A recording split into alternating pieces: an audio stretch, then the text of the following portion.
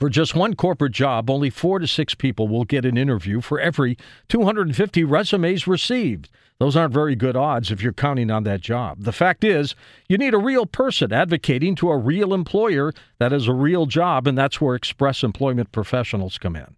Express is your local resource to help you get a new job. Express has more than 18,000 jobs available weekly. That's 18,000 jobs that need to be filled right now. Find your nearest office at expresspros.com, and Express never charges a job seeker to find employment. Your locally owned Express office can connect you with available jobs in your community. On expresspros.com, find jobs in manufacturing, accounting, customer service, sales, distribution, and information technology, you name it. Visit the nearest Express office today to speak with hiring professionals connected to the available jobs in your community. Visit expresspros.com today to find a location near you. expresspros.com. Now here's a highlight from Coast to Coast AM on iHeartRadio. And welcome back to Coast. Mark Alan Frost holds a master's degree in counseling psychology from the Dominican University. He is also a channel for the metaphysical author and educator known as Seth. Mark and Seth have written 11 books together. Mark also channels Seth to provide phone readings to their clients around the world. His latest book, so maybe 12 books now, Visionary Chronicles. Mark, welcome back. How are you? I'm doing pretty well, George. Thanks a lot for having me back on. Let's talk about Seth beyond what I talked about with the Jane Roberts episode. Tell us a little bit more about Seth based on your experience with him. Well, based on my experience, I was a student of Seth almost from the beginning. I first read his first book when I was a teenager, or at least when I was about 20 years old, I guess. And I was totally impressed. I fell in love. I thought, wow, this is truthful information. And I sought out his other books from my 20s into my 30s or so, and read them voraciously as they were published.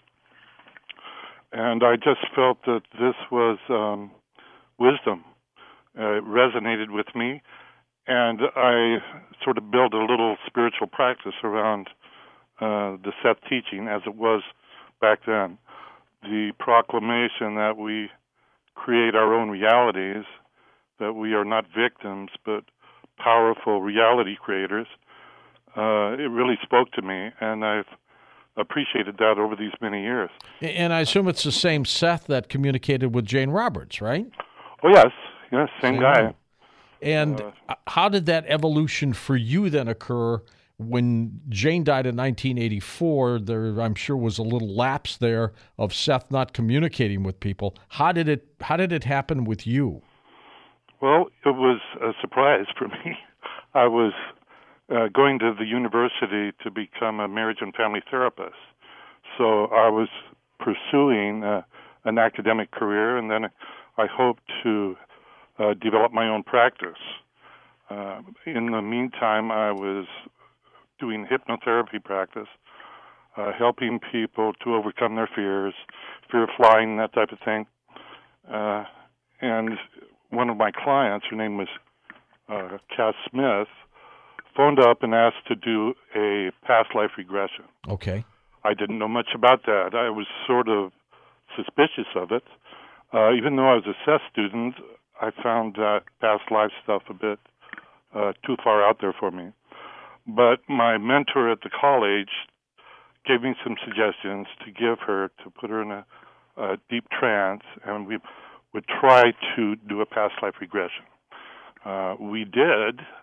I did some suggestions for her. She immediately went into a trance and apparently experienced a past life in which she was being devoured by lions in the Roman Colosseum. Ouch. You can say that again. Yeah. Okay. I will. Ouch. Yeah, okay. So I sort of panicked, and I said, wait a minute, you don't have to experience the pain. Project your consciousness out of your body as high up as you want to go and tell me what goes on. She did that and described these lions tearing the flesh from her bones till that's all was left was bones. So I brought her out. She was none the worse for wear, and we decided to try it again in a week. But in the interim, she phoned me up and said, I'm getting interrupted in my meditations. At that time, she was doing the Benjamin Creme meditation, transmission meditation, they call it. Huh, okay. And she was being interrupted by this guy, she called him, who called himself Seth, saying he wanted to write books again. So I said, well, instead of doing a past life recall, come in and we'll do some suggestion to see if we can pull Seth in, if it really is Seth. So she came in. I did a few suggestions on her, and literally in a few minutes, her eyes popped open, and she said in this guttural voice, I'm here. You asked for me, and I'm here. I said, is this Seth? He said, yes, Mark, this is Seth. I said, it's just the Jane Roberts Seth. He said, yes, I am the Jane Roberts Seth. The Seth that you know, I think is the way to describe it. Okay. So all of this is recorded on videotape. It's on my YouTube page. It happened on March 23rd, 2002. In a few minutes after he identified himself, and after I gave him some probing questions to so that I could confirm it was actually Seth, he began dictation for his first book, 9/11: The Unknown Reality of the World. And in a couple of months, we published that book from those transcribed notes, basically untouched, unedited. It was his communication stream. And it's been Seth since then. This is our 12th book, The Visionary Chronicles. My friend Cass left our project to pursue other spiritual exploits. And so I learned how to pick up his communication stream. And as it turned out, that was his idea all along. He brought Cass to me so that he and I could carry on the work, and she would go on to seek other guidance from other masters, you might say. Mark, did Seth ever explain, I don't know if Jane Roberts, I can't remember if she put that in her books, who he was when he was a human being in another life? Or was he ever? Oh, yes. He's had physical bodies, lots of them. Okay. But he has no need for them now. He's basically an educator, a philosopher, and that's the type of work he does now. He was nobody prominent or anything like that. Well, he was a minor pope. Some of these lives we cover in our biography, Seth's autobiography, one of our many books that we published. Now, he's made some predictions with you, some that you've made on the show. Let's do a little review if you can.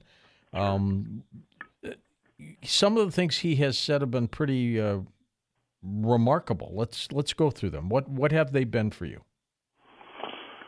Well, it depends on which ones you're talking about. I think primarily the worldly ones. Well, the worldly ones are, I think he's pretty spot on in a general way, because his forecasts are for what he calls his people, the Seth entity human counterparts, people that look for him in their reincarnational existences. Currently, I channel him in this time frame, so his people are finding me.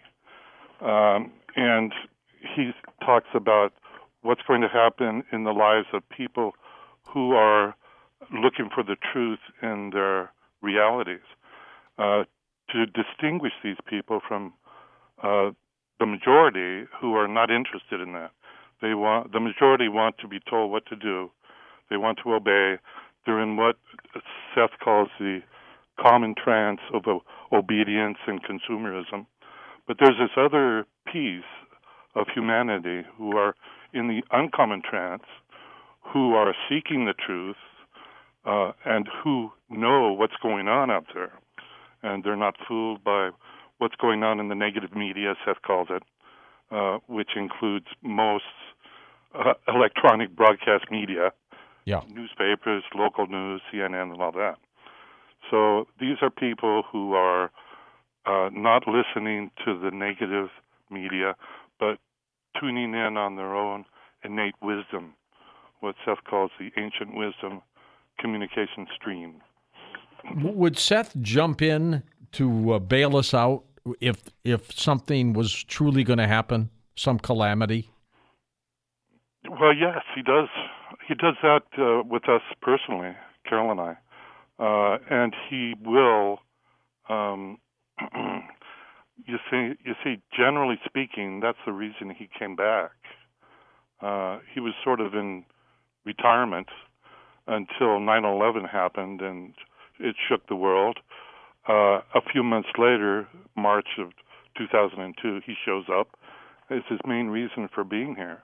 He believes that we're on a trajectory of self-destruction on this planet, that the powers that be are violent and do not have the concerns of the common citizen foremost in their minds. And so he's here to present an alternative, which is an empowering type of teaching that says the individual has the power, not authorities, not governments, not the PTA. Individual citizens have the power to create their own realities. And so apparently his idea is the more people that realize that, the more positive realities will be created, and the sooner we can avoid this one-way walk into self-destruction. Listen to more Coast to Coast AM every weeknight at 1 a.m. Eastern, and go to coasttocoastam.com for more.